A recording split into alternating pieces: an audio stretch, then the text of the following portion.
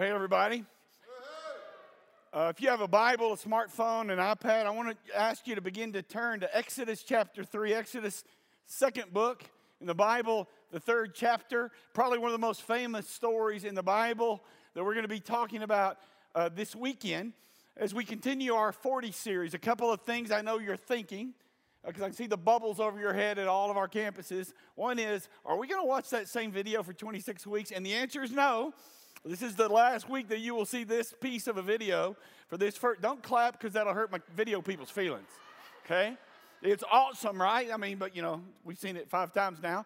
And the second question I get all the time is, well, I missed something in the notes, or I wasn't, I forgot my book, and I lost my dog ate my homework kind of thing. And if you go to our website, carlstimberschurch.org, and up top, you'll see in the menu a place that says 40, and we'll have all of our message notes from every week, my notes. Now, I need to admit this to some of you people who are like me and might be just a little bit over the top in OCD style.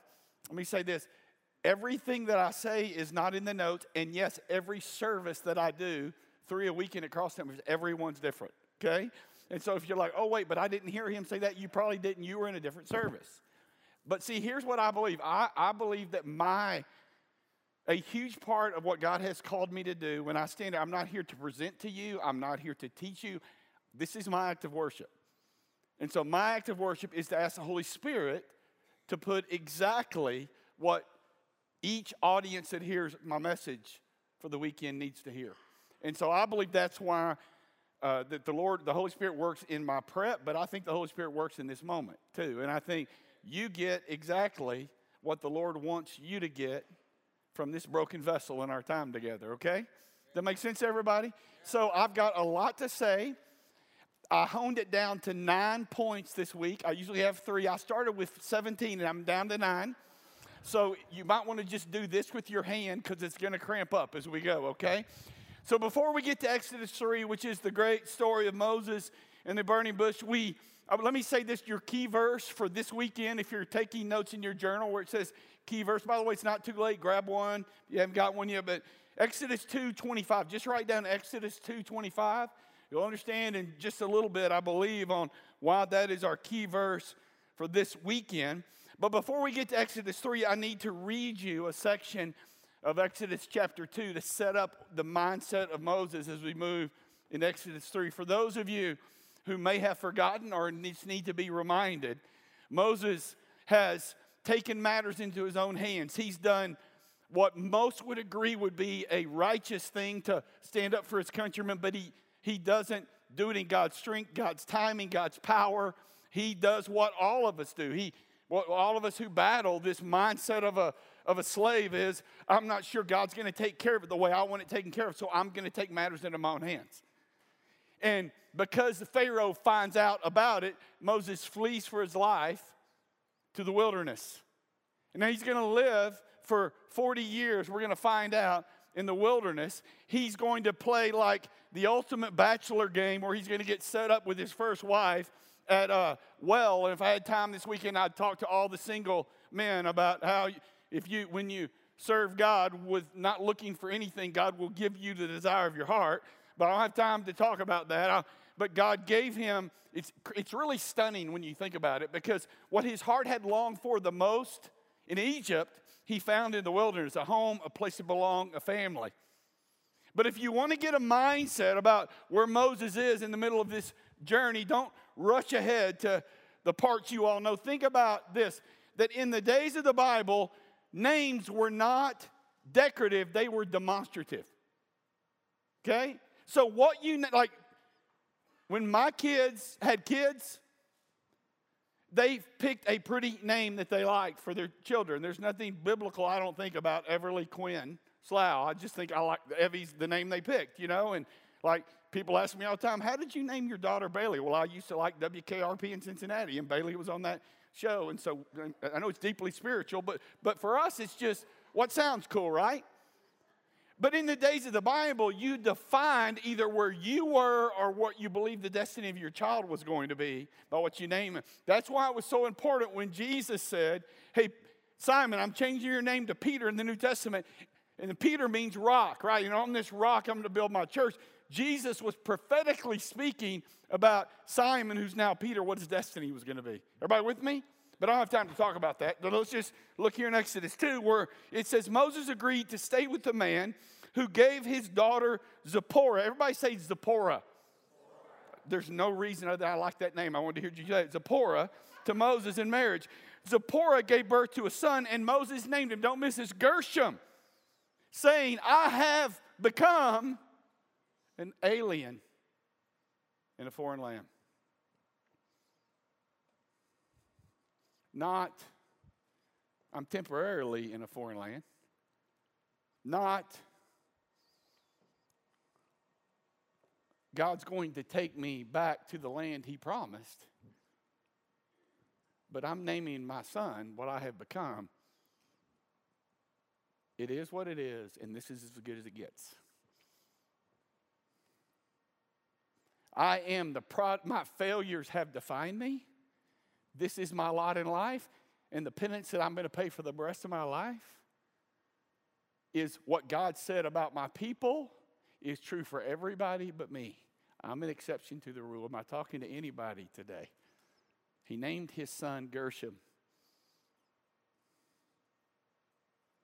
And you see the state that Moses is in the wilderness, believing that it's over for him. And the Bible continues there in Exodus 2 and says, during that long period, the king of Egypt died. The Israelites groaned in their slavery, and they cried out, and their cry for help because of their slavery went up to God. God heard their groaning, and he remembered it. It doesn't mean he forgot. It means it came into fullness now. Okay, God doesn't forget. In the Hebrew, remembered means now it's coming to its fullness. He's remembered his covenant with Abraham, with Isaac, and with Jacob. So God looked on the Israelites and was concerned about them. Isn't that the question in the wilderness? Does God see and does God care? Some of you that are finding yourself in the wilderness this weekend are sitting where you're sitting in Denton and Argyle and Lake Cities in this moment because God wants you to hear you are not a product of your past. Your failures do not define you. God sees, God hears, and God's at work. See, write this down. The real danger of your wilderness is not the wilderness. It's what you tell yourself in the wilderness. The real danger of a season of dryness before the Lord, of a season of prayers not being answered, of a season of you having to experience the consequences of some bad decisions is not the season itself. It's what you tell yourself in that season. There's a battle in the heavenlies for your heart. Do you understand this? There's a battle in your heavenlies for your heart. And the New Testament teaches us that the battle is not for your car, it's not for your house, it's not for your kids, it's not for your job, it's for your mind. That the strongholds that we face are the lies that we begin to believe, and let's be honest, they begin in what we say to ourselves. And Moses has declared what many of us have declared in seasons of our lives. Worthless, useless, deserving of what I get. It is what it is. It will never change. My marriage will always be in the wilderness. I'll never find a husband. I'll never have a child. I'll always be marked as an adulterer. I always will be seen as a fill in the blank. That's what the wilderness has potential to do in your life if you listen to the wrong voice. And so now, Exodus 3, with that, isn't that a happy backdrop for Exodus 3? Exodus 3, the Bible says, beginning in verse 1, this is the part we all remember. Moses was tending the flock of Jericho, his father-in-law, the priest of Midian, and he led the flock, don't miss it, circle it in your Bible, highlight it in your YouVersion, to the far side of the desert. Okay? And he came to Horeb, the mountain of God. He's going to come back to Horeb. We'll come to this in about 9 weeks about the significance of this moment. But don't miss this. Everybody look at me. He's going to experience the power of God on the far side of the desert. And it's the place where God seems the most distant that there's the greatest potential for God to do something powerful in your life. Am I preaching at anybody? Is anybody with me? I don't know what's happening in Argyle, but then they're just looking at me. I don't know. There the angel of the Lord appeared to him in flames of fire from within a bush. Moses saw that though the bush was on fire, it did not burn up. So Moses thought, I will go over and see this strange sight, why the bush does not burn up. Why is this a butane bush? Why is it burning but not burning up? And when the Lord saw that he had gone over to look, God called to him from within the bush, Moses, Moses. And Moses said, here I am. Don't come any closer, God said.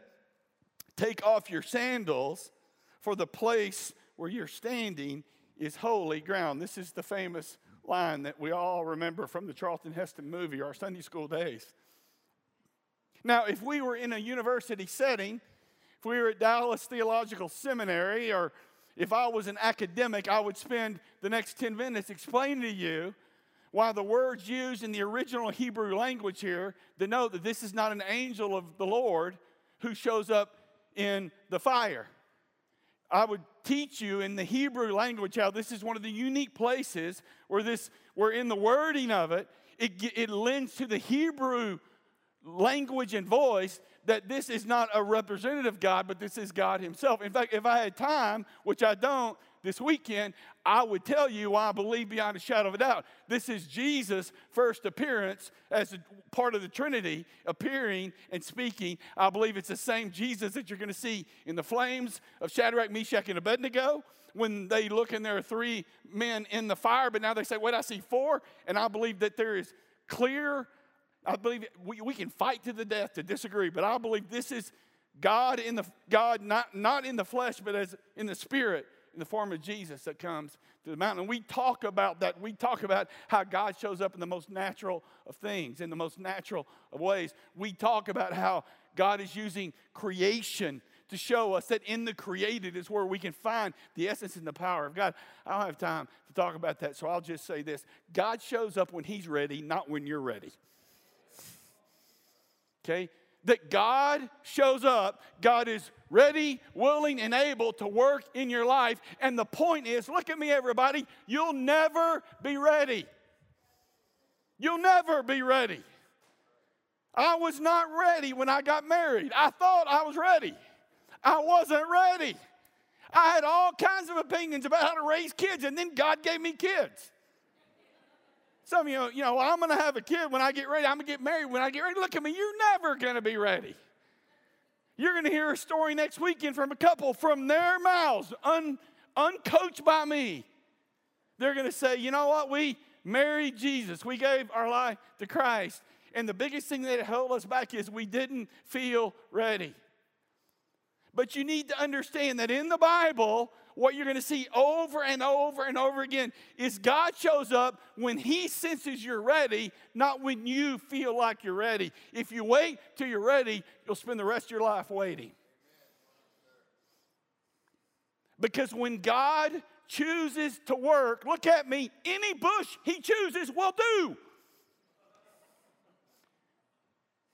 Because it's not about the bush, it's about the fire that burns in the bush. That's, for me, the power of what happens in this moment. So think about this. I know none of you have ever done this. I know this has never been anyone in this room's experience but mine. God, there's a pattern you're going to see of all. God's going to show up. God's going to do something powerful. God's going to use nature, the word, a friend, a situation, a song. He's creative. He'll pick all kinds of ways, and you'll know that it's him. And your next response will be, but Lord.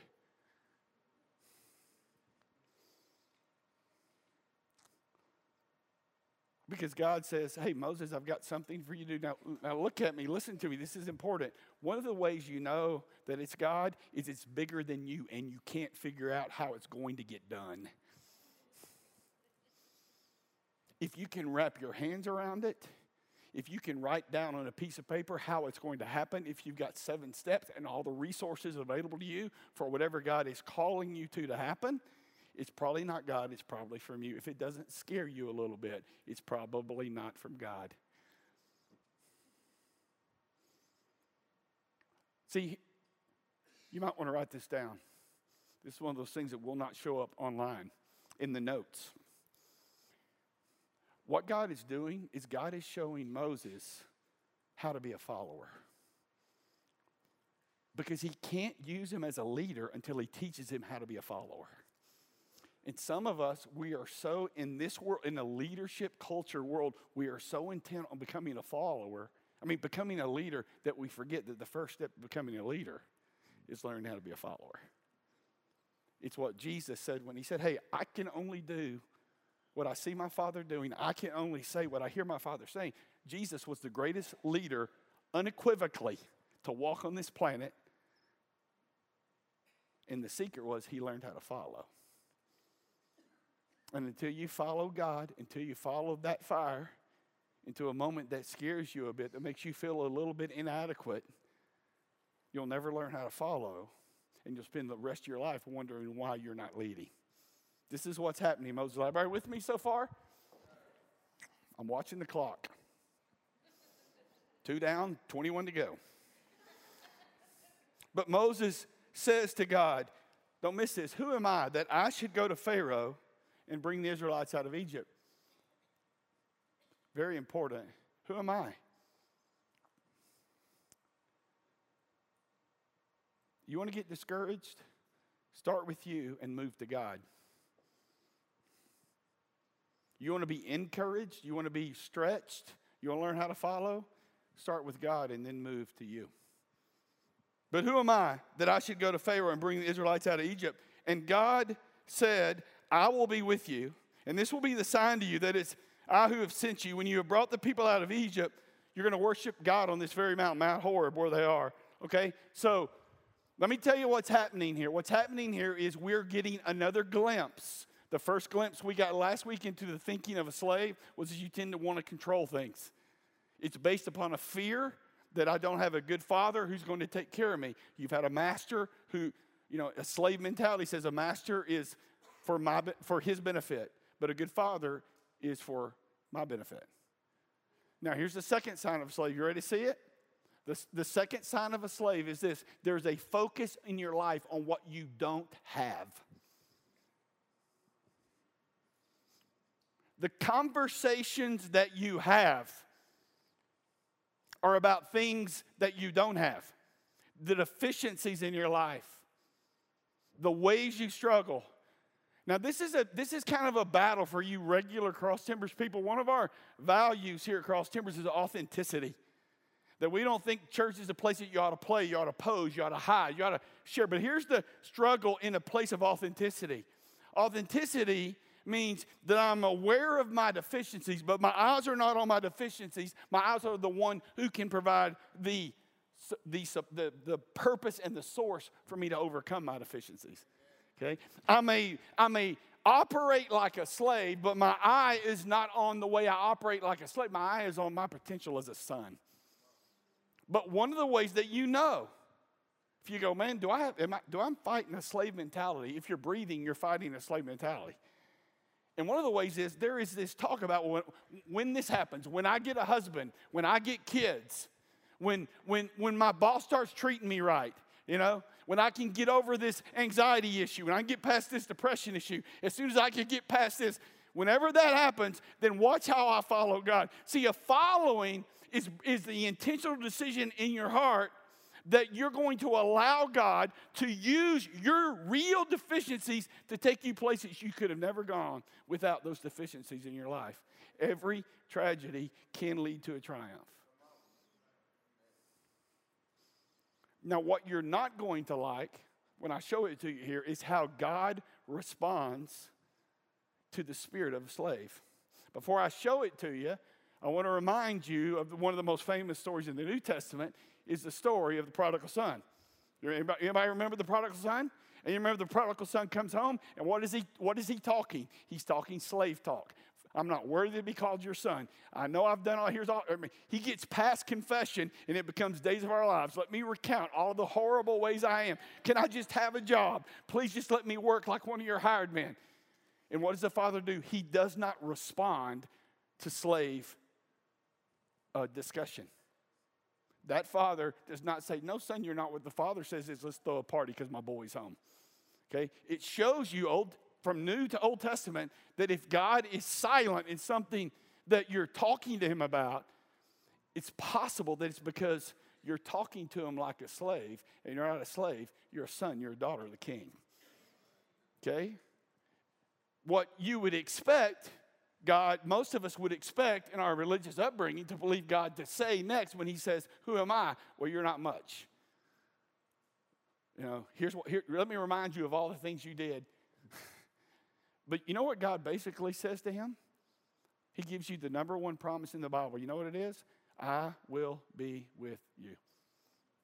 In fact, I can sum up what I think what God is saying here to Moses. It's not really popular in the church, but I think this is it. Life is hard. Get over it because I'm going to be with you. It's going to be hard. It's going to be hard to learn how to follow me and to lead my people. You are inadequate and insufficient for the task. Your past is real. But I'm going to be with you. I don't have time, and it may be the Lord, because I just think we're doing the next generation an incredible disservice in America today. I think helicopter parenting, and now they call it lawnmower parenting. It used to be helicopter where you hover, now it's lawnmowers where we clear the way for our kids. Somehow we are leading kids to believe that life is supposed to be easy. Look at me, life is supposed to be hard. You don't have an overcoming spirit until you have something to overcome. One of the greatest disservices we're doing to the next generation is we're not allowing them to overcome the challenges in their life and teaching them, hey, you know what? Life is hard, but God is with you. You got more than you think you have. This is what Moses is told, but I don't have time to talk about that. So let's go to this next section, Exodus. Now let's flip over to 4. This is where I wanted to get. And for the last 12 minutes, can you lock in with me? I'll try to slow down, because I want to get to here. Because God says, I'll be with you. And Moses says, that's not enough. And you see the mercy and grace of God here? Like, God makes this unbelievable promise. Moses says, well, I don't think that's going to be enough for me. And God just keeps pressing him. Just keeps giving him opportunities. Like, your failures aren't fatal. Yeah, but I should have known better. You did know better. That's the point. God is still opening doors, giving you opportunities. But he's about to define for Moses what the cost is going to be of being a follower.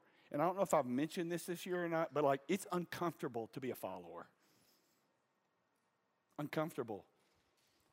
And there are 3 signs that are given. I don't want you guys watching video in Argyle or with us on Denton on a Sunday or in Lake Cities on Sunday, but there's our college pastor, Cole, is right over to my right. It's hard for me not to look at him because he's in his 2nd year at Dallas Seminary, and I just keep thinking about what your seminary professors are teaching you about this passage, and everything they're saying is true. It's just there's another piece to it that takes it from theory into reality in our lives. So Moses 4 says, well, what if they don't believe me or listen to me and say the Lord did not appear to you, which is exactly what's going to happen. You get to Exodus 5, it's going to happen. What if your greatest fear came true and it was okay anyway? The Lord said to him, what's that in your hand? Don't miss this. A staff, he replied, a stick. The Lord said, throw it on the ground, and he throws it on the ground. Moses threw it on the ground. And I know we read this 100 times, so you think we're going to just pass by it. It became a snake. Does that freak anybody else out but me? And don't miss the next part. He ran from it. This guy who'd been in the wilderness for 40 years. You don't run from a garden snake if you are seasoned in the wilderness. You run from something that can bite you and kill you. So God says, what are you going to do? You got a stick. Throw the stick on the ground, and it becomes a snake. And he starts to run away. Come on, Moses, I'm right there with you. Then the Lord said to him, reach out your hand and don't miss it, and take it by the tail. How many of you know taking a snake by the tail is like stupid? Like the first lesson you learn in camping school, if you come upon a snake, of the list of things to do, the one thing not on the list is to grab it by the tail. So Moses reached out, took a hold of the snake, and it turned back into a staff. This, said the Lord, is so that they may believe that the Lord, the God of their fathers, the God of Abraham, the God of Isaac, and the God of Jacob, has appeared to you. And again, if we were in a seminary class, I would teach you how on the crown of Pharaoh's head, the symbol of his supremacy, guess what it was? It was a snake. I would tell you that what is being set up in Scripture is this epic battle between the powers that be and the power of God. And it would encourage you, if you feel like in some place in your world or the world, that there are powers that be that seem so powerful that things aren't going to change, that when the powers of the world set up against the powers of God, the miraculous will always happen. And I could talk to you about how that staff, that stick, is the very stick that Moses uses to raise and to part the Red Sea. It's the same stick that you see over and over and over again. Why? Because it is a symbol of God's anointing. Because God's anointing does not come without God's power. And if you're trying to operate in an anointing without God's power, it's going to lead to frustration. But I don't have time to talk about that. I'm just going to tell you this. At its core, what this passage says to me is that following God is going to feel awkward. That many times following God is the exact opposite of what your body, your spirit, the world you live in has trained you to do. That many times the reason we don't follow God is not because we don't understand, is because it's going to cause us to move in a way that we've been trained not to move. And sometimes following God in His kingdom stands in diametric opposition to everything our world tells us about how the world operates. I mean, your world says, my world says to us that whatever it takes, get to the top. That leaders stand at the top. Jesus said, if you want to be first, you got to be last. That's awkward. We have learned in our culture, we watch TED Talks on leadership, and leadership is about strategy and decision making and having confidence and having a winsome personality. I'm all for strategy and decision making and confidence and a winsome personality. But in the kingdom of God, Jesus said, you want to see what a servant is, what a leader is? He outserves people. His authority comes out of service. It's just awkward though, right? It's a lot easier to give directions than to clean the bathroom. It's awkward. It doesn't come naturally to open your hands in generosity. It's awkward to build a relationship that matters with somebody else. Why? Because you got to be vulnerable. You got to take a risk. And some of us, the reason we're not following is because it's awkward and we're not willing to take the risk that we're going to get bitten. Right? See, what you're going to see, write this in big letters. There's a pattern evolving here that my obedience to God's call brings God's power. Some of us are waiting for God's power, but we're not really willing to move in obedience. Like you're waiting on God and God is waiting on you. Like, God, fix my relationship. Well, go apologize. Own something. Quit being defensive. Let the past be the past. Forgive. Yeah, but he hurt me. She hurt. It's awkward. It's uncomfortable. You're vulnerable. You might get bit. Do it anyway. Your world tells you that God gave you gifting and ability to help you succeed in life. The kingdom of God, God gave you gifts and ability so that you might help move the ball forward in the kingdom. That's why we keep talking about someone to know and something to do, but it's awkward. You might use your gifts and everybody might not applaud you. You might use your gifts and people might take advantage of you. You do it anyway. Following is awkward. pick up the snake and walk into a new anointing. You understand, next weekend, hundreds of people. This is what baptism is. It's embarrassing to walk up here, you know, in your swimsuit for lots of us. I get that. There's people watching. There's a video. You know, you probably will blow it 2 weeks after your baptism. It's not like all of a sudden these angels are going to be on your head and you're going to turn into Billy Graham. It's not going to happen. You know, it's just not natural. But when you obey, you receive God's power. When you pick up the snake, God does something. See, I'm believing. I'm not just excited about people going public in their faith in baptism. I'm excited of the power that's going to be released in people's lives. That the godly, kingdom-building leaders that he's going to develop out of servant hearts who just had the courage to pick up the stick.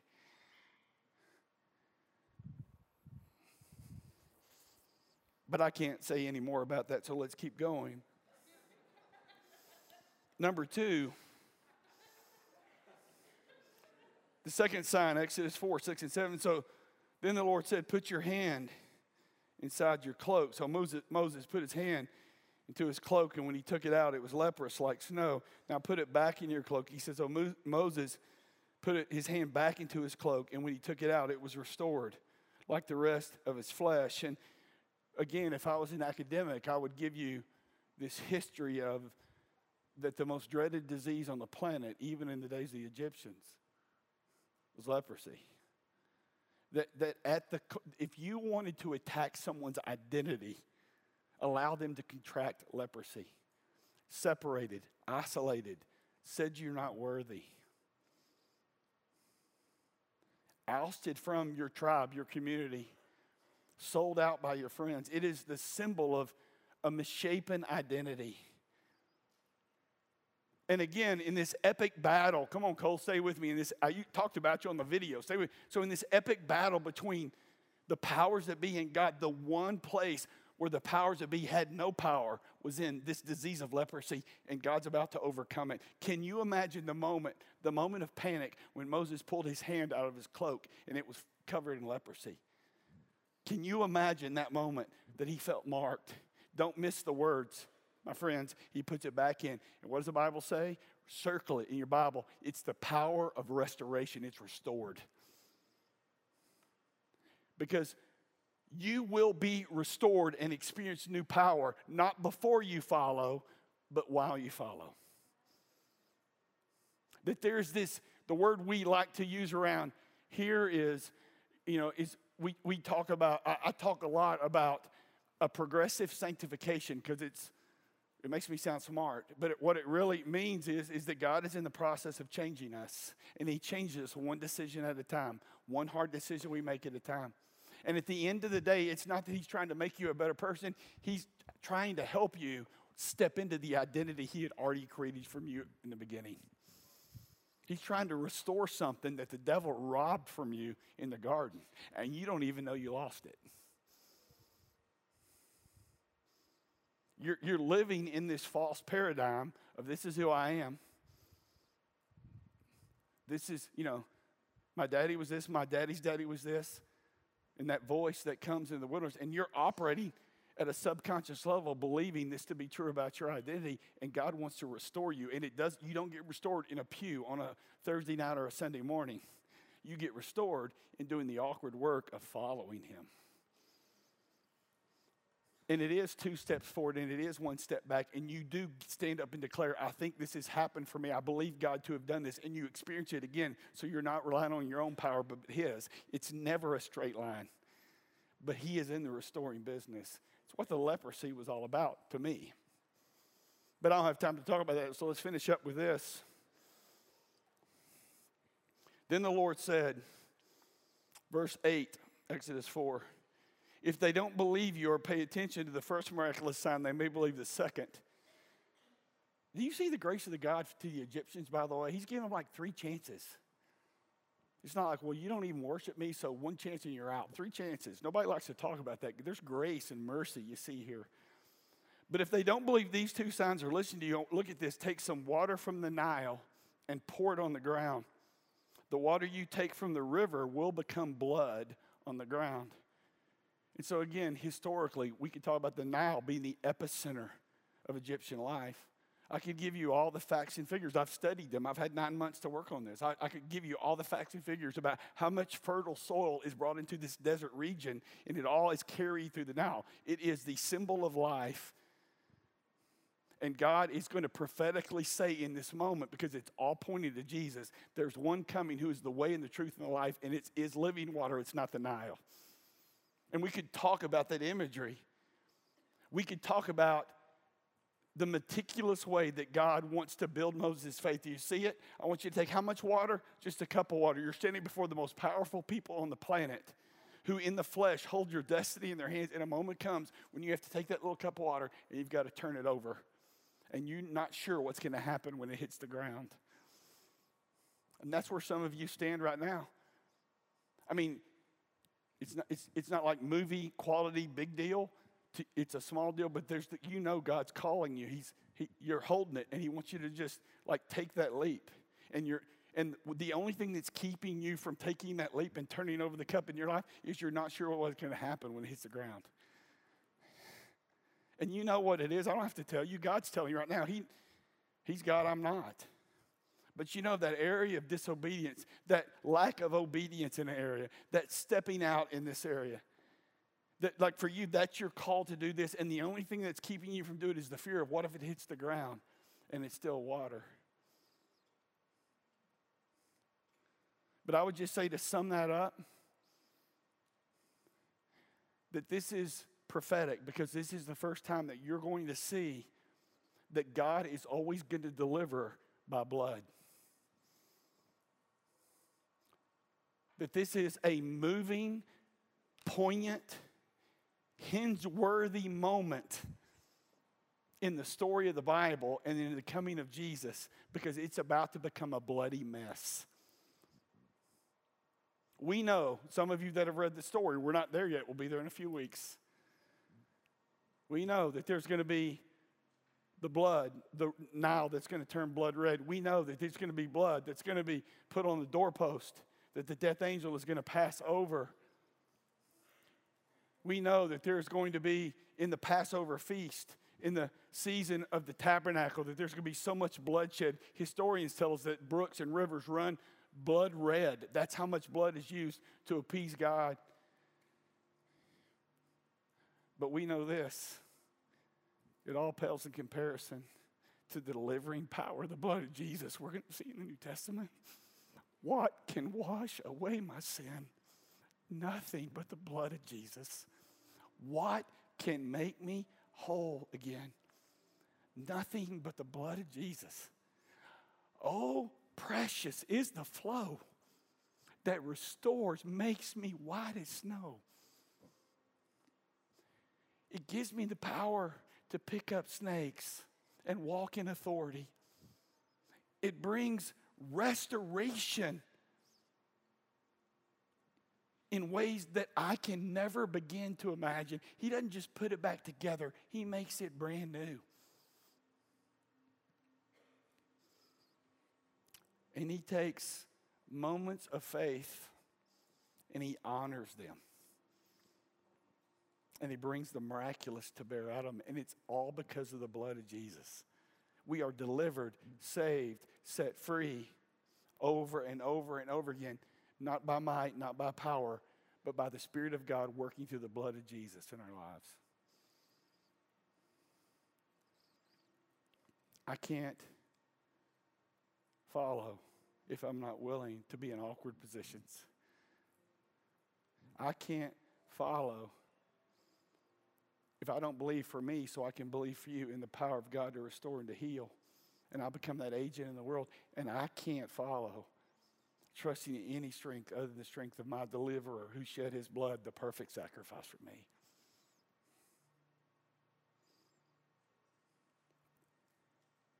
And I'm not qualified to lead until I learn how to follow. And so I thought, what a perfect weekend for us to take communion together. If you're a believer, we have open communion here, which is a church word. It means you don't have to be a member of our church take a little cracker that represents his blood, or his body, and drink a little cup that represents his blood that was shed. We invite you, but my heart's desire is that there would be many of you watching, wherever campus you're at your home in your PJs, at the online campus, wherever you are, that this would be the moment for many of you that you would trust Christ and his blood to deliver you. That you'd give your heart and your life to Christ. This would be the moment you would say, you know what, next weekend, I'm going to pick up the snake. I'm going to do something hard and awkward and uncomfortable. Why? Because it's a step of obedience, and I'm going to expect God's power. I'm going to be baptized. I'm going to be vulnerable, and I'm going to begin to build relationships that matter. I'm going to start using my gifts.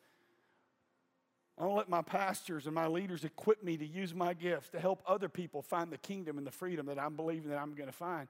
I'm ready to take a step. Why? Because there's nothing like the blood of Jesus. So I'm going to pray, and we're going to receive this day at all of our campuses. Let's pray. Father, thank you so much. Just how you work in awkward situations. You always honor. We get bit sometimes, but you honor and you protect. Now we're products of being restored. You restore our souls. You don't just put stuff together, you make it new. We're testimonies of that. I pray, Father, that among us there will be this mustard seed of faith to begin to walk in your power and not our own. I pray, Father, that even as we take this little cracker that represents your body, we drink this little cup that represents the delivering power of the blood of Jesus in our lives, that there would be a shift in our hearts in this moment. I pray for those that don't know you, this would be the moment they would come to know you. I pray for those who have known you personally but have never publicly identified with you through baptism. This would be the moment to say, you know what, I'm doing it. I don't care, I'm doing it. I pray for those who need to take a step toward vulnerability relationally so that they might begin to have relationships that matter. This would be the moment that there would be something that would click in their heart, and those gifted people among us who can use their gifts and skills and abilities to advance your kingdom, that this would be that moment. I just pray that you would have your will in your way as we receive this great gift, this symbol of Jesus. For thine is the kingdom and the power. It's in Jesus' name. Amen.